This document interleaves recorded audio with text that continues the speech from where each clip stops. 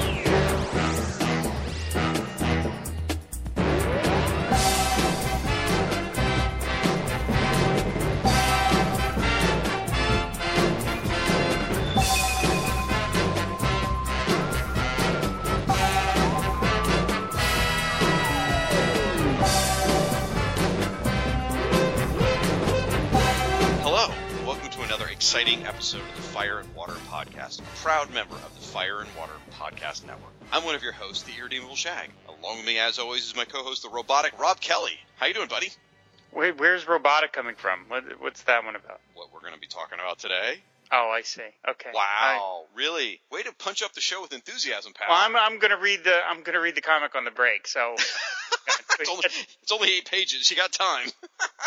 Well, folks, we are back for another episodes of one of our favorite topics, which is Whatever Happened To, which are these great backup stories. I shouldn't say great after today's installment. Hey.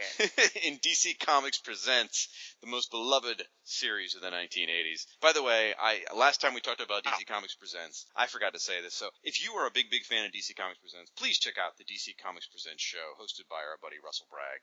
He goes in depth in every single issue on his own podcast, so that's definitely worth checking out.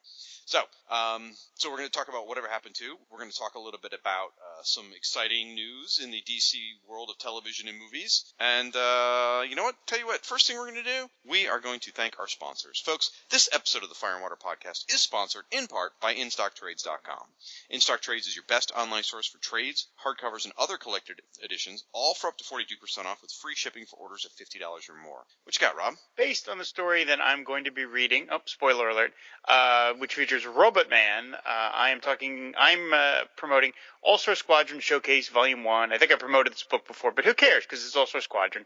It features the first 18 issues of the series, plus Justice League 193, which was the preview, written by Roy Thomas, of course. All artwork by Rich Buckler, Dick Giordano, Jerry Ordway, Adrian Gonzalez, and Don Heck. Cover artist Joe Kubert. 528 pages. Normal price $19.99. In stock trades price $10.99. 45% off. It's All-Star Squadron. You all know you love it. Get it. You absolutely know you love it. It's so chocolatey good. Well, I am promoting a book, which, by the way, it was kind of hard to find a book that this character was in. I also am doing as the Whatever Happened To character, and this one I'm covering is Mark Merlin and Prince Raman. And he doesn't appear in a lot of places outside of House of Secrets, but do you know what book he did appear in, Rob? Well, I'm assuming there's an absolute edition of all the Prince Raman stories. All 8 of them? No. There is a Showcase Presents of Phantom Stranger, where Mark Merlin made 2 appearances. So the Volume 1 trade paperback of this Showcase Presents Phantom Stranger, over 500 pages, folks. Same as the All-Star Squadron, just massive book. Check out the writers on this. Bob Kanigher, Denny O'Neil, Jerry Conway, John Broome, Len Wein. Seriously? Do I need to say more? Okay, I will. Artists Carmen Infantino, Kurt Swan, Nick Cardy, Jim Aparo, Murphy Anderson, Neil Adams? Why don't you own this already? Seriously, you should be ashamed of yourself. 544 pages. It is black and white, so you can get out your colored markers and color it yourself. Normally retails for $16.99. You can get it for 45% off. That is $9.34, and you can get Mark Merlin. Look at that. So, folks, for these and all your other trade paperback needs, please visit InStockTrades.com. Now, before we dive into anything else, I just want to remind everyone, folks, we are on the cusp of greatness with the Fire and Water Podcast Network. You guys have heard us. I'm excited. We've been talking about it. We actually tonight, just pulling back the curtain a little bit, Rob and I had a online demo of what the site's going to look like. It's coming together quite a bit. We got some tweaks and stuff to do to it, but it's almost there.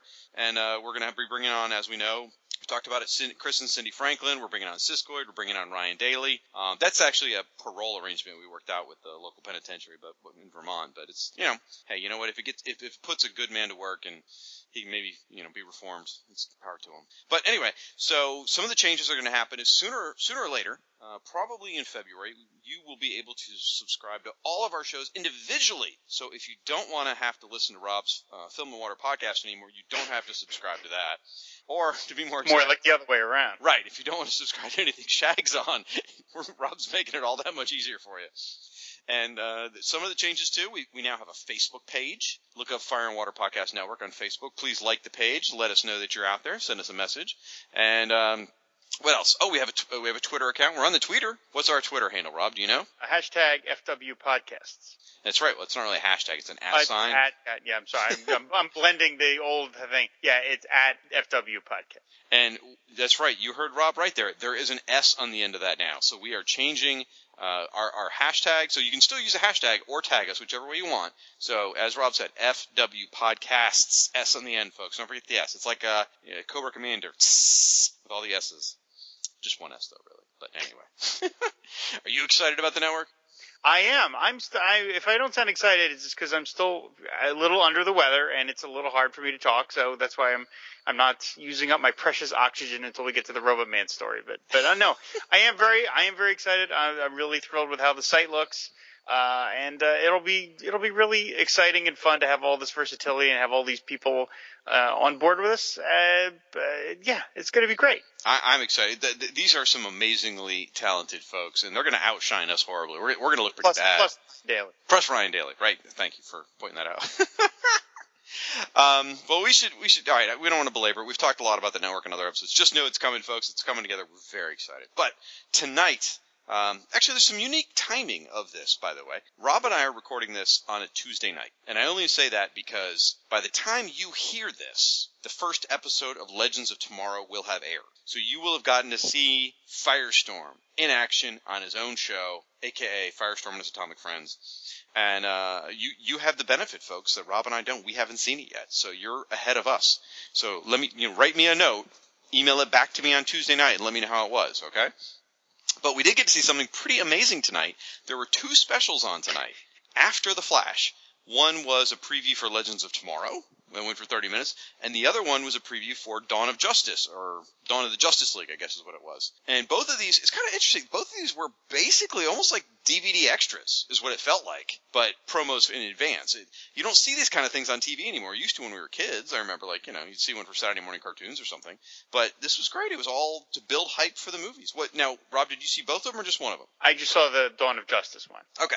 Well, I'll talk a little about the Legends of Tomorrow one. It was very exciting. You got to see some snippets that we hadn't seen in the show yet. So there's a couple of scenes here and there. You got glimpses of little tidbits that we hadn't seen in the show, but also had the creators and had the actors and the producers and the directors and all this stuff doing quick little soundbite interviews saying, what the show was about. They did little focuses on each character. There was a nice bit about Firestorm and how if they called him like the ultimate team up, because if they can get along, if Professor Stein and Jax can get along, they could be the most powerful superhero in the world. I mean, it was kind of cool to hear someone say that.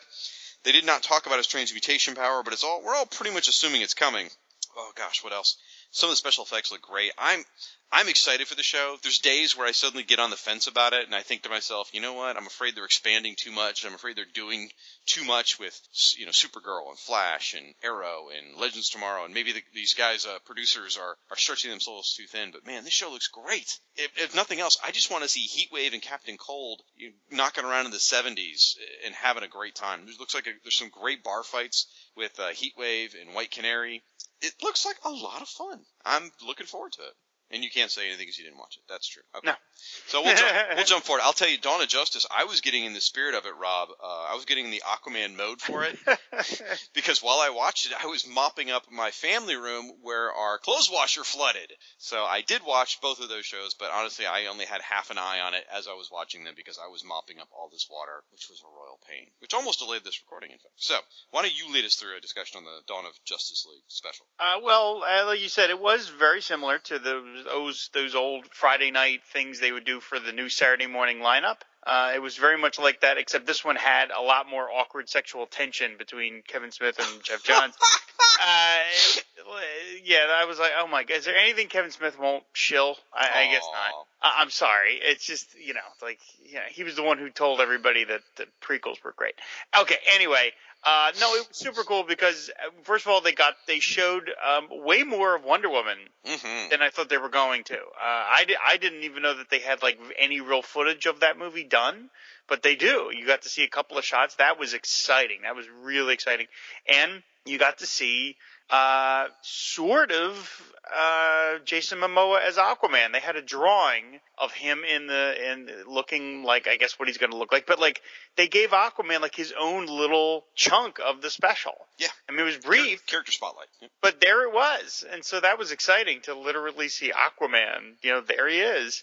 And they had a clip from Momoa talking about it, and so that was really, really cool. And then they showed the second Suicide Squad trailer, so that was really neat too. It was fun. It was fun. It was neat to see all this geeky stuff on a TV show, sort of writ large, the way it is. It's sort of amazing. But the thing I said that most I'm excited about is Wonder Woman. I was saying to Tracy that, like, if DC Warner Brothers does this right, that thing will make a fortune because so many women, families, girls are waiting for this movie or waiting for Wonder Woman, and they're going to get to it in terms of female superhero movie before Marvel, and just do it right, fellas. So far, it looks pretty cool. I dig Chris Pine, so that's the thing I'm really, really excited about. That footage was great. There was some gorgeous, gorgeous like landscape footage of her like riding a horse through I don't know, the mountains or the hills or whatever. It was beautiful. You saw some great shots of her because now, if you don't know, it's a period piece. It takes place in the past, and so you see her in sort of a, I don't know, early 1900s get up. And it's during World War I, I think. Is it one? Very strange, yeah. I had heard 2 originally, but it certainly doesn't look like 2. It does look more like World War I. But seeing her hair, she's dressed, she's doing the Diana Prince thing. She's got glasses on, and she's dressed in a very contemporary outfit for the time. And she just looks great. She looks beautiful. I'll say it. She's hot. But she pulls... Hey, you're talking about David Ace Gutierrez's second wife, so well, be terribly careful. Sorry. Until she got a ring on her finger, she's fair game. Anyway, she's hot. But anyway, she really looked great in that, she looked, I don't know, strong. She really pulled off the look as Wonder Woman and pulled off the look as Diana Prince. And I think one of the things this movie has going for it is sort of what Captain America First Avenger did too, which is period pieces sort of automatically lend a sense of legitimacy to them. Captain America First Avenger, X-Men First Class, both of those benefited from being in the past because the setting is it's a cool setting that, 1940s, 1960s, the 1910s would be very interesting to see. So I think that's going to automatically help it rather than trying to show her fit into the modern world and deal with, Prada and stuff like that. Instead, you get to see her deal with a war. And I was very wowed by the Wonder Woman footage. Now, I'm not a Wonder Woman purist like a lot of people. I like the savage Wonder Woman, not savage, but I mean the warrior Wonder Woman. I like warrior Wonder Woman, willing to fight for peace, where she's on the horse with the sword and takes a swing at some guy. And I'm sure a million diehard Wonder Woman fans were screaming at that moment, it's not Wonder Woman. But you know what? I thought it looked cool. I thought it looked badass. And I thought her fighting, when they were showing her spinning around and stuff like that, was really, really cool. So I agree. The Wonder Woman scenes were the highlight for the special for me as well. Yeah, I just didn't know they were going to do that much of it. I thought they'd show a still or something, but they actually had a number of scenes. They're well into production, and that's really cool. Now, the Aquaman scene, there was 2 little shots of Momoa as Aquaman. There was the one shot we've seen quite a bit, and they sort of like did flash, like using flash animation. Yeah. Where he was supposed to be underwater in front of a, Ivan Reis drawn Atlantis. So it was sort of an half animated, half live action little just still shot that was warbling like waves. And then you got the other one, like you said, that drawing looked like a Brian Brian Hitch drawing or something like that, maybe. I saw some Brian Hitch, I saw some Paul Pelletier, and definitely some Ivan Reis and Joe Prado. And then there was The Flash. Everyone's been kind of wondering what they're going to do with The Flash because we all love the TV show, and now they're introducing another version of Barry Allen in the films, and they talked about that. They said the multiverse. They pointed that out. And they even said they recognize Flash is killing it on TV, doing great. This is a different version of Barry Allen. Then they gave us history, which is identical to the Flash on TV. Which was, I expected it to be a little different if they're going to go to that extent to tell his origin. I'm like, that's exactly what they showed us on TV. But there was one shot. It was all concept drawings. None of it was footage of the Flash. But one of the concept drawings at the very beginning looked like it might actually be the movie costume because it was very different. All the other ones were straight from the comics. There was one in the beginning. It was looked like kind of a little, not bulky armor, but it looks like he had sort of plates on him and stuff like that. It was very different. Very different. But I honestly was not too jazzed for that special when it started because I'm kind of lukewarm on the movie Batman v Superman. But I was definitely entertained, and I don't mind Kevin Smith shilling comic book stuff. I think that's okay if he shills. I'm just kidding around, but it was just like awkward to have these two guys talk to each other like neither one of them knows what the other is saying. I mean, it's like Kevin Smith telling Jeff Johns, "Well, Wonder Woman's one of the biggest characters in the DC." Yeah, they both know that. Well, it's just like I know they had to. I know they're hosting it or the audience, but it was just awkward. It was just weird. It would be like Harrison Ford and Mark Hamill being, "Well, the Jedis are." Yeah, we know. You guys know all that. Come on, just show us the clips. Well, I thought it was worse was like when they're looking at the props and Kevin Smith's like, "What's this big katana sitting here for?" It's like, come on, Kevin. We know you know what that is. Well, I should mention just a little bit of local pride since New Jersey takes such a ribbing, deservedly so. The actor who plays Cyborg, Ray Fisher, is from this neck of the woods, and not even just New Jersey. He's literally from the next town over. Very cool. So he was there is a couple named Dan and Anna, and they are the ones who introduced Tracy and I. Dan is a teacher. His student was Ray Fisher. That's fantastic. Playing Cyborg. I mean, he's like your second cousin already. There you go. Right? I mean, isn't that how that works? Yeah, that's exactly how that works. Yeah. Well, I'm glad you liked the little the style they did the Superman special in with like the little side discussions of the character profiles. That was very similar with Legends of Tomorrow, by the way.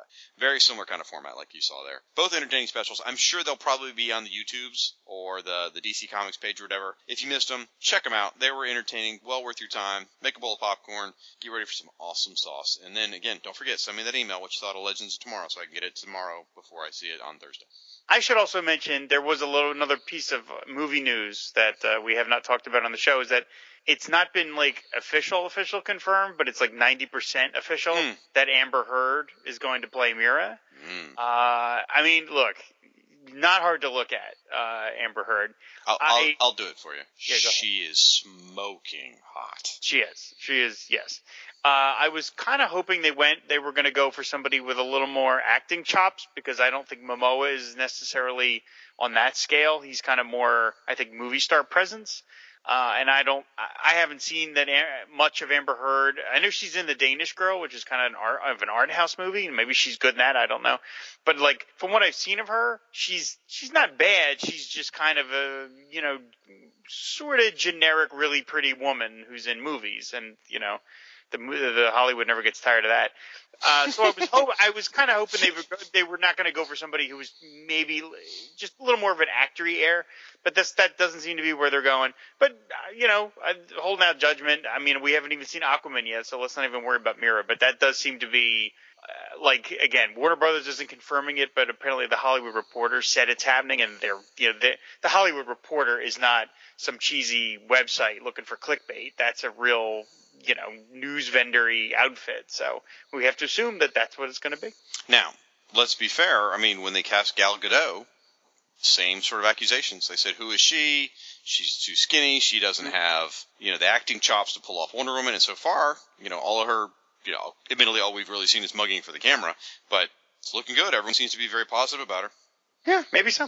Maybe so. You never know. This could be the next Daisy Ridley. Could be. Hey, absolutely. I mean, when they cast Daisy Ridley, you're like, really? An unknown? They must have known what they were doing, and they clearly did. Yeah, they did. And it's going to be really cool to have, there's going to be Mira in a movie. Like, wow. Unbelievable. Unbelievable. All right, folks. Well, Rob and I need to go read the comics to review for tonight. So we're going to take a quick break and read our 8 pages each. Rob, don't talk during it. Don't read aloud this time. It distracts me, okay? And when we come back, we will cover DC Comics Presents Whatever Happened to, as my friend Rob says it, Robot Man. And apparently his butt's very important, Robot Man. And then Mark Merlin and Prince Ramen Noodle. 50 years ago, Southeast Asia became a home away from home for 2 million Americans as they fought in the biggest, the longest, and most controversial conflict their nation had known since the war between the states. Old enough to kill, but too young to vote. This is their story. Stan Lee presents The Nam.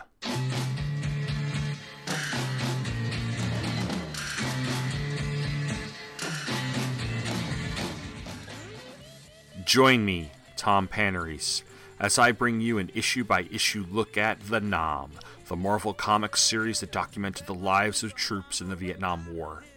Each episode covers one issue of the comic, as well as the history of the war, and I also take the occasional look at movies, music, television, novels, and other culture of the Vietnam War. New episodes drop every 2 weeks at twotruefreaks.com and popcultureaffidavit.com. None will ever own the line. Captain America and the Red Skull. Note, the Cosmic Cube can do anything. I want my part in the bicentennial celebration to be the most patriotic, most fantastic ever, so I must practice. Zap! Holy lightning! Where are these blasted rays taking me? Ah yes, my little fellow, my Cosmic Cube. With your powers and my evil brain, we can take over the United States before the centennial celebration. And then the world. Of course, it will be a lot easier with Captain America out of the way. Welcome, Captain America. My Cosmic Cube has just delivered you from Washington to my doorstep. Now we'll see what kind of bicentennial it will be with you as my prisoner. I know how to get that Cosmic Cube on my side. Okay, Cosmic Cube, since you're so super powerful, maybe you'll be super sensitive to the delicious Hostess Twinkies. Delicious golden sponge cake. Cosmic Cube, I command you to pulverize Captain America. Your Cosmic Cube refuses to obey you, Red Skull, because it's enjoying the Hostess Twinkies. Smooth, creamy filling, too. And now back to the important work of the glorious bicentennial. I'd better stop off for another package of Hostess Twinkies on my way back to the Washington Monument. By George Washington, my cube has gone square. You get a big delight in every bite of Hostess Twinkies. All right, folks, and we're back, and cue Robot Man. Yes, this story is from DC Comics Presents number 31. The backup feature is Whatever Happened to Robot Man, whatever it is. No, Robot Man. It's written by Bob Rozakis, penciled by Alex Saviak, and inked by Vince Coletta. The story opens with with Perd Happily doing a news broadcast talking about I get that joke. Thank you. Whatever happened, he says, our final story concerns a man who died 20 years ago, and they talk about Charles Grayson, who's an expert in robotics. He says, when he died of a rare brain disease, Grayson's body was cryogenically preserved with instructions that it be unfrozen to house the brain of the original Robot Man. And there's a little editor's note, says, not to be confused with Cliff Steele of the Doom Patrol, the second Robot Man. And Perd mentions that this has not happened because nobody has been able to find Robot Man. He's been gone for 20 years. So then we do a flashback, rounded corners. We see how it happened, and that Chuck Grayson and Robert Crane, Professor Robert Crane, were working together. They get shot by some ne'er-do-well criminals. Bob is shot to death. They see the robot body and they ignore it. They're like, well, that's just a bunch of junk. So they leave it alone. So it is about what they say. Right, it pretty much is. So as Bob lies there dying, Chuck says basically, there's one chance for you to live. I can put your skull into our Man of Metal. And he does that. He puts him into Robot Man's body, and he's like, thank God he's alive, and he's Robot Man. And so then we again, it continues on with the flashback about it turns out that Grayson is charged in the murder. The crooks managed to frame him, and Robot Man decides to help try and prove him that he's innocent of the crime. And they get into the whole thing about his superheroic career very briefly. It's basically one panel. They sort of talk about it. Then we find out where he's been all these years. He was in a mine collapse. Buried under all this stuff, and then all of a sudden he wakes up in 20 years and he says, I wonder how long I've been unconscious. This booby-trapped cave really knocked me for a loop. And now, as far as Robot Man is concerned, like, no time has passed. You know, he doesn't know. So he's going to go pick up right up on the case of whoever killed his buddy, not realizing that so much time has passed. He goes and he tries to find the head crook, which is a guy named Alvin Lashke. He finds Lashke, still he goes on, he looks for him, and he doesn't realize that so much time has passed. He goes to check into a hotel. There's a great scene where he says, I'd like a room for the night, please. And the guy says, certainly, sir, that'll be $52. $52 for one night? That's incredibly expensive. Hardly, sir. We're much more economical than our competition. Well, okay, I guess. Lashke must have a finger in the hotel pie, too. Corruption everywhere. Corruption is everywhere. So basically, he ends up finding Lashke, who happens to be working in the same exact office that he was all those years later, but he's, of course, 20 years older. And Robot Man is really confused. He's like, I don't understand. He's like, what trick is he trying to pull? He confronts Lashke, accuses him of running numbers, smuggling, loan sharking. Lashke's like, what the heck are you talking about? Bob removes his fake face, and we see that he's Robot Man underneath. Lashke flips out. They get into a battle. Some of Lashke's goons come in, try and shoot Robot Man. Of course, it doesn't work because he's made of metal. He knocks all those guys out. As Lashke starts to get away, Robot Man is grabbed by a bunch of people, onlookers, that want his autograph. They're all like, hey, you know, and they're all excited that this man of metal, is that the guy we heard about on TV?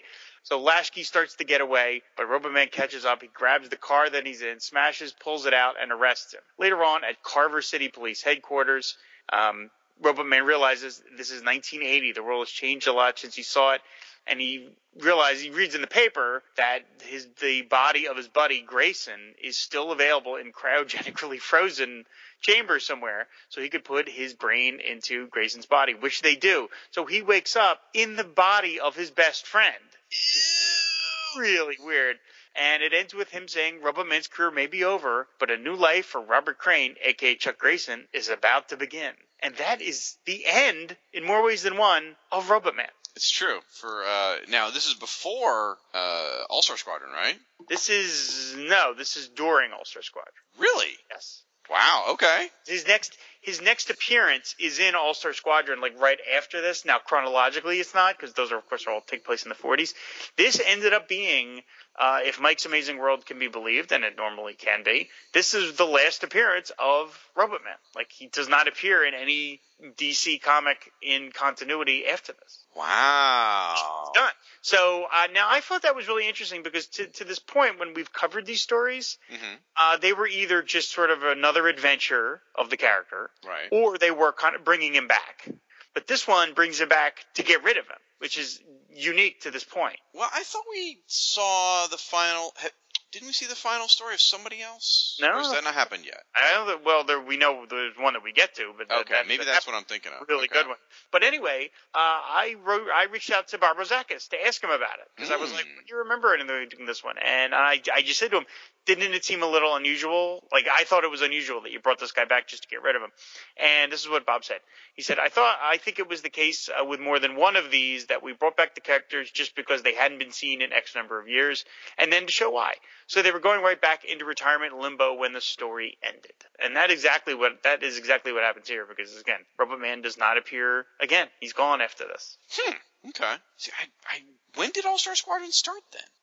Well, that's a good question. I think 1981, I believe. Well, that's when this book came out. See, I'm kind of calling foul here. I'm stalling for time because I'm looking up All-Star Squadron real quick here on Mike's Amazing World. What are you calling foul for? I don't think All-Star Squadron was out. Oh, I see what you're saying. Okay. Calling foul on you, sir. I think I'm right. Well, vamp for time while I look this up then. Tell people about the Vince Coletta's amazing artwork. It is a fun story. I mean, I like the idea. It's so hard to do these decent stories with 8 pages, but I love the idea that like these crooks are in the same office that he was 20 years later. Like I love all that kind of stuff. Like like the guy's still like even in the same town and things like that. That's fun. Anyway, All-Star Squadron #1 was published in September 1981. It's cover dated September 1981. So that came out 9 months after this DC Comics Presents. Okay, all right. So I'm a little off, but I'm not that. Well, that's interesting. I think this may have played a role in, well, probably not Roy Thomas. Roy Thomas probably had all this worked out in his head, but still, it's interesting that he appears here and then 9 months later becomes a star of a book. This may have had some impact on Roy choosing him because he had been in the public eye recently. Maybe so. I mean, I don't think I really was familiar with Robot Man at all until All-Star Squadron. I may have seen a reprint or something in some old back issue. But I think probably when Roy put him in All-Star Squadron, he was probably completely new to me, and I like it here. I like the story. The idea of putting your brain in your best friend's body is just majorly creepy. That's what's in my will. Is I'm going to allow your brain to be put in my body. Oh boy. I don't know what to say to that. You should be flattered, but anyway. Okay. So I've always loved Robot Man's mullet, where he's got it's almost like long hair in the back. Right, the metal mullet that he's got. I adore that, and I'm so glad they have it here. And I like how his face emotes so much as well. Yes. I think it's a fun story. This is probably one of my favorite of the backups we've done so far. Yeah, I mean, I wish, again, for a lot of these features, they had kind of find a little more unique art team. I'm a big defender of Alex Saviak. I know Frank takes me to task for that all the time. I still say Saviak is really good when he's inked properly, and to me, Vince Colletta very rarely inked anybody properly. But it's serviceable enough. It's nothing super special. We've done some ones in this series that were a lot better than this, and we're going to get to some that are definitely better. But this works. I like the story so much that I can get by the fairly, just sort of basic artwork. I love that he's just completely blind to the fact of what's going on, that he's 20 years in the future. He just refuses to accept it. Like you said, there's the thing we're in the hotel. He keeps talking about the cars look so different, the fashion, and he just keeps going on, and he just refuses to do your typical thing in a movie where you look at the newspaper and go 1980, what? Something. But the gag goes for a long time, and I really like that about the story. Yeah, it's fun. And I think it's cute that they were able to preserve Grayson's body for 20 years or something. I know I wonder who pays for that. Well, how do they do that in the? Well, I guess they did it with Disney. I guess so that technology existed back then. No, that was 1972 when he died. So I wonder who is going to get put in Walt Disney's body. I wonder who has that deal. You mean who Walt Disney's brain will be put in whose body? Right, maybe the other it's right. Yeah. Well, yeah. Now, I have an admission to make. It's been a long time since I've reread my All-Star Squadron. I have gotten them out probably 3 times in the last 10 years with the intention of rereading them, and haven't started the project because it just got kind of daunting looking at all 61 issues or whatever it is. And I haven't started. Does Robot Man, does he have stretchy arms in All-Star Squadron? Because here he's got the stretchy arms. I don't remember. I don't recall him being able to do that in All-Star Squadron. I don't think so. He's mostly just a big, strong and fast. That's what I remember. Yeah. But forgive us, Manzi, if we're wrong there. It's trying to remember. It's interesting if he's been in cryogenic freeze for 20 years, or just whatever, low power mode like R2 for 20 years. That means he operated all the way from the 1940s all the way to the 1960s. Yeah. That means he went past the Un-American House Committee or whatever and kept going as a hero. Good for him. He was a backup feature in Detective Comics of all things for a long time. And I remember I've seen some of the reprints, and the artwork is really kind of unusual. It was an unusual looking strip. I kind of would love to find some of those older stories and read them, because I don't know, there's something about this concept I just kind of like more than some others. I can't even really put my finger on it, but I guess it's just the whole brain switching is just sort of ghoulish and weird, and I love the idea that these your buddy is you can just have my body when I'm done with it. That's just crazy, man, that's a pal. Well, I don't have any problem with that at all, really. I don't know why, maybe just because comics, but the part that I'm fascinated with, would love to see explored, was he actually says, well, I guess I can give up being Robot Man because there's another one now. And he's talking about Cliff Steele and Doom Patrol. Right. And I wonder, and I'll put the question out there to Paul Hicks, one of the guys on the Waiting for Doom podcast, did the Robot Mans ever meet? Has there ever been a story where Robot Man and Robot Man meet? Now, it also, I don't think that's the case. Now, if there is a Doom Patrol, if like the Doom Patrol is here in this world, that means this is Earth 1. Yeah, he's clearly indicating his Earth 1. Right. So, is this a different Robot Man? Because, of course, if he's in the All-Star Squadron, that's Earth 2. Oh, Roy Thomas's head probably just exploded.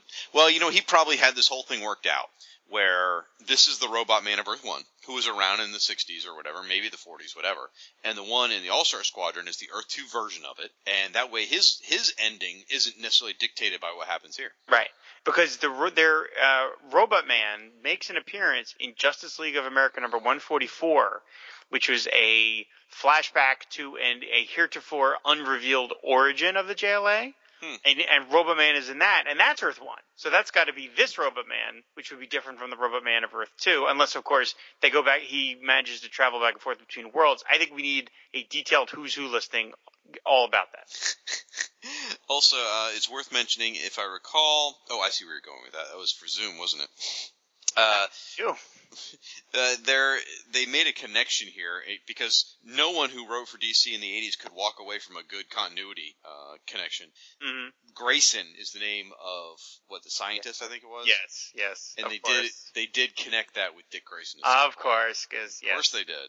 So there's only like 6 names in the entire DC universe. Yeah, exactly right. Well, fun comic, definitely. I think it's worth checking out. And this is the Wonder Woman team up, right? No, this is the Robin. Superman and Robin, which features art by JLGL PBHN, which is really a really good story. It's Superman and Robin versus a circus. And I want to say... Beautiful looking. Oh, God, such a beautiful comic. Somebody covered this on a podcast that I listened to not too long ago. And I'm embarrassed to say I don't recall. I think it was Tom Panarese. And if I'm wrong, and it was your podcast at home, please write me a note, and I sincerely apologize. So, all right. Well, then moving on next to DC Comics Presents number 32, which was a team-up between Superman and Wonder Woman. Did you happen to flip through this front story? I did. That is one bonkers story. Now, it's written, if I remember right, it's written by Jerry, isn't it? Yeah, Jerry Conway, but man, it might as well be a zany Haney story. It's all about Superman and Wonder Woman basically getting their freak on. Yep. They get what? Go ahead. Yeah, I'm just saying, yep. And you get to see a scene of Wonder Woman lifting Lois Lane over her head and about to throw her, which is fantastic. There's this great scene where, so they've been cast, and this has nothing to do with what we're going to talk about, but you know me, Wonder Woman was hot, so I can't not talk about it. So Wonder Woman and Superman are smitten with each other because they've got hit by Cupid's arrow, basically.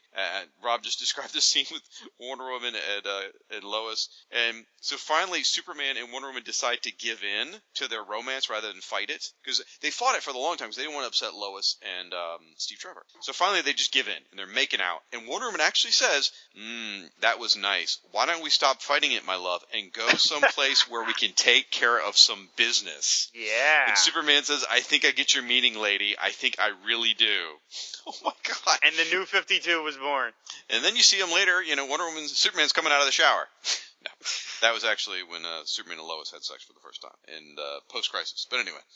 Or no, it was after Superman came back from the dead. It's like they're kissing, and the next scene is Superman in her apartment coming out of the shower. That means that's post-sex. But anyway, we're here to talk instead about a story that's not quite as interesting as the front story or the one we just covered. But I'm going to do my best, folks. This is Whatever Happened to Mark Merlin and Prince Raman.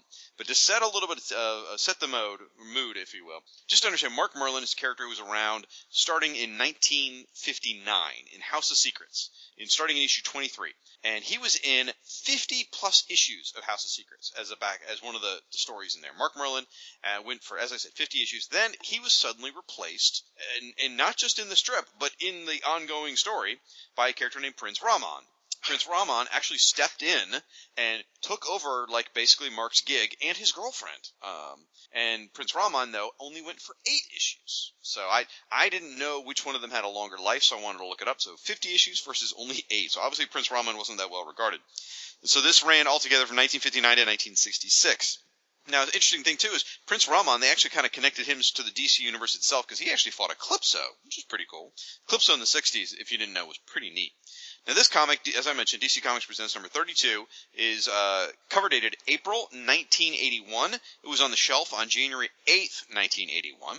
And as I like to do, I told you before, Rob, I'm going to pick out a few books that were on the shelf during that same time. I'm going to limit myself to 1, 2, 3, 4, 5. I'm going to limit myself to 5 and one honorable mention.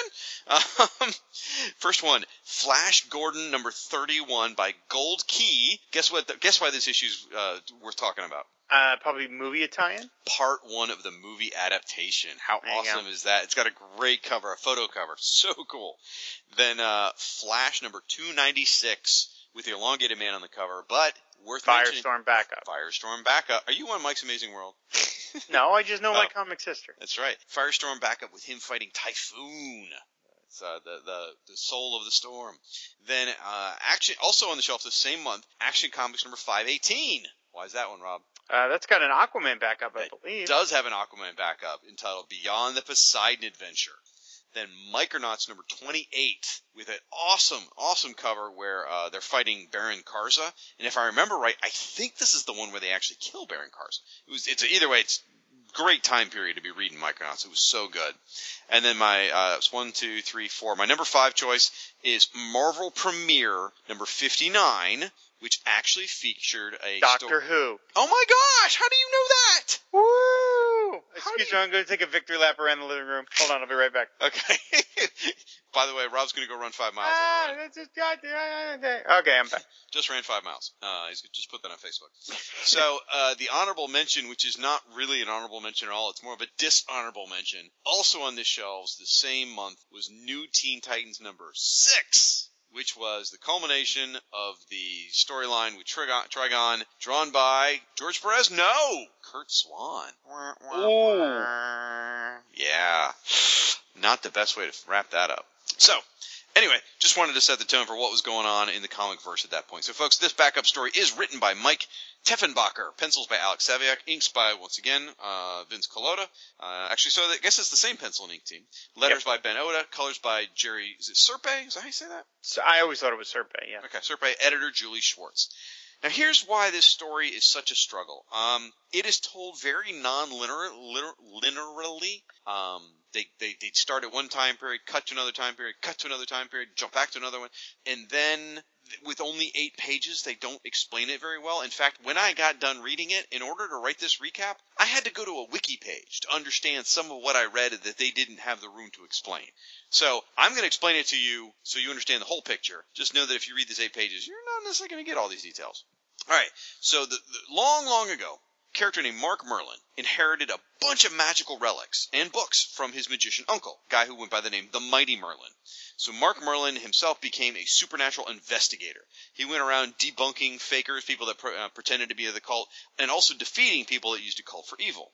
He worked alongside with his girlfriend, Elsa Magison, and they had many adventures together, as we cited, over 50 adventures in the House of Mystery, or House of Secrets. And by the way, he would have multiple adventures per issue, so he had a lot of fun. Now, sadly, at one point down the line, Mark went missing, and he was gone for a long time. But very strangely, as he went missing, another man turned up who called himself Prince Raman. Prince Raman went to Elsa and informed her that Mark died, and he was killed by a criminal named the Gargoyle. And that Mark apparently wanted Prince Raman to say, he contacted him because of his occult abilities to go save Elsa. So Prince Raman comes in, and then he takes over the strip. And similar to Mark, he actually becomes a supernatural investigator, and he also worked alongside of Elsa Magison. So they basically just, for whatever reason, the editors decided to write Mark out of the series and bring in Prince Raman. Obviously, it didn't take all that well, because he only lasted 8 more appearances. So then, according to this DC Comics Presents story, at some point along the line, Prince Raman goes missing, just like Mark did. And he's been missing for a few years now. Maybe he's trapped in a coal mine. Trapped in a coma? Coal mine. Coal mine. Oh, like Robot Man? He's in one coal mine over, that's right. That thing's a death trap. It really is. That Carver City, I tell you, it's dangerous. So, the story opens, and Elsa, not to be confused with the girl from Frozen, she's looking for the truth. She wants to know what happened to her boyfriend, Mark Merlin, and now Prince Raman, and she is appearing on a TV show called Daybreak with Roy Raymond. And if you know your New 52 history, Roy Raymond is, in fact, the uncle of Ronnie Raymond. So there's your Firestorm connection. And so this is where it gets really screwy. A bunch of stuff happens. You follow a cat around for, I kid you not, 2.5 pages 2.5 pages in an 8-page story. You follow a cat around. By the end of it, you discover that Prince Raman exchanged bodies, or minds, I guess you should say, with their house cat, which is named Memakata. Well, apparently, Mark used to do this too, where he would exchange his mind with the cat. They would switch bodies. And he did this, apparently, Prince Raman apparently did this to defeat the evil Dr. Seven. Unfortunately, Prince Raman got trapped in the cat body. All these years he's been missing, he's actually had his mind in this cat body, and the longer he's in the cat body, the more he thinks like a cat. So I need to knock stuff over. So Elsa and Memakata, the cat, they find Prince Raman's body. Turns out it was hidden in her house all the time. Oh. And it's inside an old stage magic trick box. It's like one of those where you hide a body kind of thing, or like someone. Right. Anyway, it doesn't matter. It really doesn't. Just know the body's perfectly preserved and he's suspended animation. They managed to switch their bodies back. The cat and Prince Raman switch bodies back. Okay, he's back to normal. That could be the end of the story. But at this point, for whatever reason, Prince Raman decides, after all these years, to finally tell Elsa what happened to her boyfriend Mark. Because apparently he's known the whole time and never told her. Because he's a douche. He told her that there was this epic battle with Gargoyle and Mark was killed. What actually happened was, Mark wasn't killed, he was transported to a parallel dimension called Ra. While he was in Ra, he met this Egyptian scientist. It's very much an Egyptian type culture. He meets this Egyptian scientist named Cranach and his daughter Rima, not the hot Rima Jungle Girl, but a different one. And then, quite honestly, somehow, which is truly beyond me, Mark gets a bunch of powers while he's there. This is where everything gets very confusing, because they spent 2.5 pages on the cat, they didn't have enough room to explain everything else. It all happens very quickly, like in one panel, and then it moves on. You're like, what just happened? Why did he get a bunch of powers? Okay, I just supposed to assume he did. So the Egyptians... Because comics, I guess. The Egyptians talk with Mark, because Mark wants to go home. And they say, Mark, you have the option of staying here in Ra, in this dimension, and living forever. And if the art is any indicator, he could also stay in Ra forever, hooking up with super hot Rima, pretty much forever as well, because she's all over him. It's not a bad gig if you can get your hands on it. See what I did there? Anyway. I think I got it. Mark, though, was insistent on going home. And they said the only way for him to go home was, wait for it, his body and soul would have to remain in Ra, otherwise he would die. So instead, they somehow reincarnated his memories into into the body of a young Egyptian prince who accidentally died 4,000 years ago, and that prince can come to Earth, and the prince is named Prince Raman. So, duh, how easy is that, right? Makes perfect sense. So, Prince Raman is actually sort of kind of Mark Merlin resurrected with his memories. So the sad part is, he's not really Mark, but he kind of is, so he has a lot of his memories. So now Elsa knows that Mark got trapped in this other world and has been resurrected as this guy she's been fighting crime with all this time, but she never really had a romantic connection with Prince Raman. So it's very confusing and very sad. It ends on kind of a down note where she's sad because, neither Mark nor Prince Raman are truly Mark anymore because he's spread across two beings, I guess. And I guess his body's gone in the Ra dimension. I don't know. He could just be tapping the hell out of Rima. I would, but so I'm not being very favorable. You're very confident, Jay. I'm not being. She's all over him, dude, and he's all kind of over her. I think the artist and the writers weren't necessarily communicating that he was still in love with Elsa back home. Was the problem there? But anyway, well, so again, I'm not kidding when I say they follow a cat for 2.5 pages. It's really true, and the art on those pages are fine, and the caption boxes were written very colorfully and very descriptive. It's very nice, but the fact that they spent so much time on that really forced them to truncate the ending, which made the ending so confusing. As I mentioned, I had to read all kinds of wiki pages just to make sense of what I explained to you guys just now, and it was 8 pages, and it took me like half as much time to read it as I had talked about it. So, what'd you think of it, Rob? Well, now you're seeing why I picked the Robot Man segment. It was an exclamation point. Rob texted me. I asked him which one he wants. He's like, Robot Man! Yeah, because I read this and I was like, what the hell's going on here? Yeah, Prince Raman is, he's very popular with college students because he's so cheap, I love the cabbie. I love that it's a female cabbie. I don't know why I'm charmed by that, but that woman does not look like your typical cabbie. I don't know why Alex Saviuk drew such a sort of distinctive cabbie, but that just charms me for some reason. Yeah, the cat gets a lot of action. It reminds me of Salem, I think from what was that show? Sabrina the Teenage Witch. It's kind of got that vibe to it.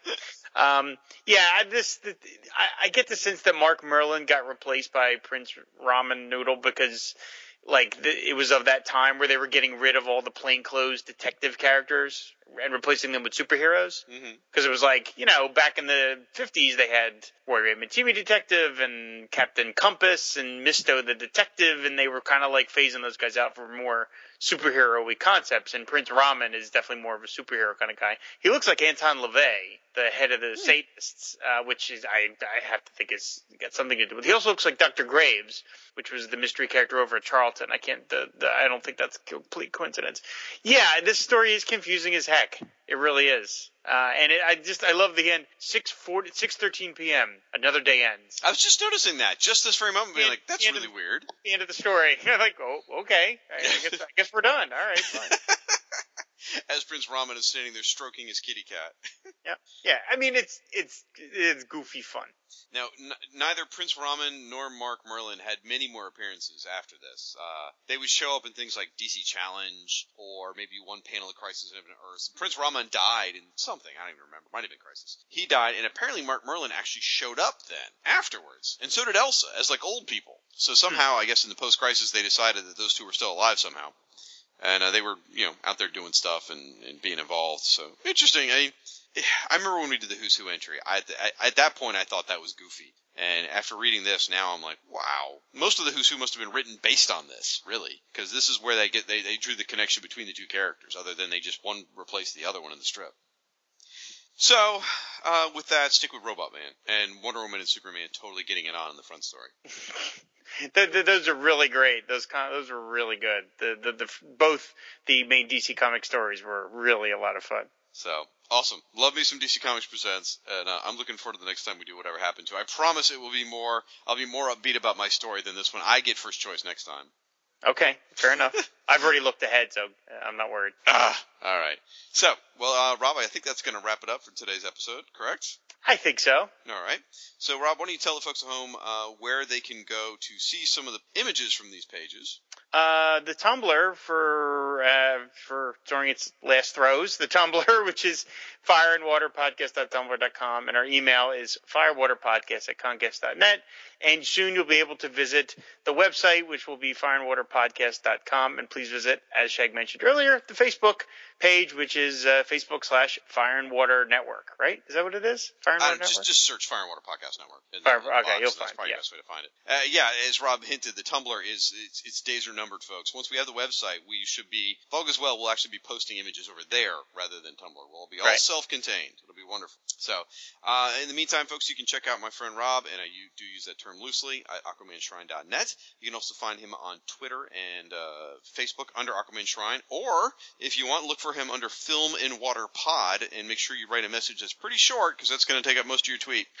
You can also tweet. You can also tweet us at FW Podcasts, plural. And what else?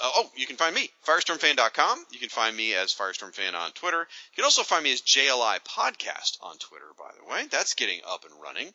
And also the Fire and Water Podcasts Twitter feed. Oh my gosh, so many places. Facebook.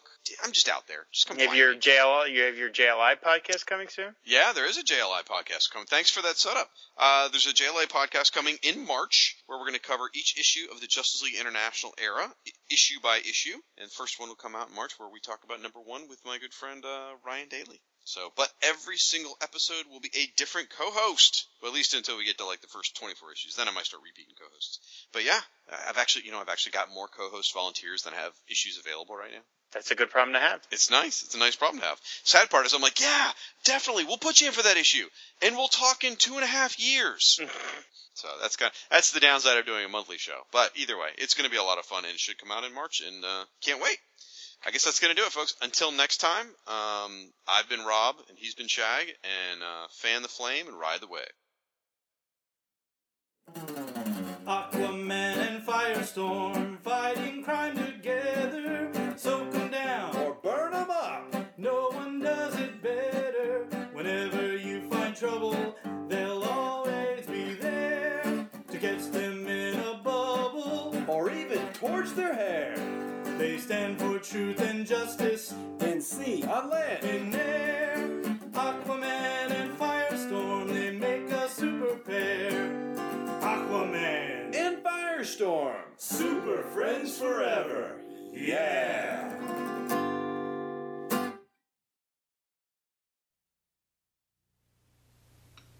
That looks good, Corey. How many noodles do you think are in that bowl of Top Ramen noodle soup? I want to tell you something. You count noodles, okay? And I'll eat. Okay. Most people are like Corey. They love eating all those noodles and Top Ramen. What you'll love is that you can serve your family in 3 minutes and for just pennies. Well, Corey, how'd it taste? It's fine. Top Ramen Oriental Noodle Soup, the mostly noodle soup from Nation Foods.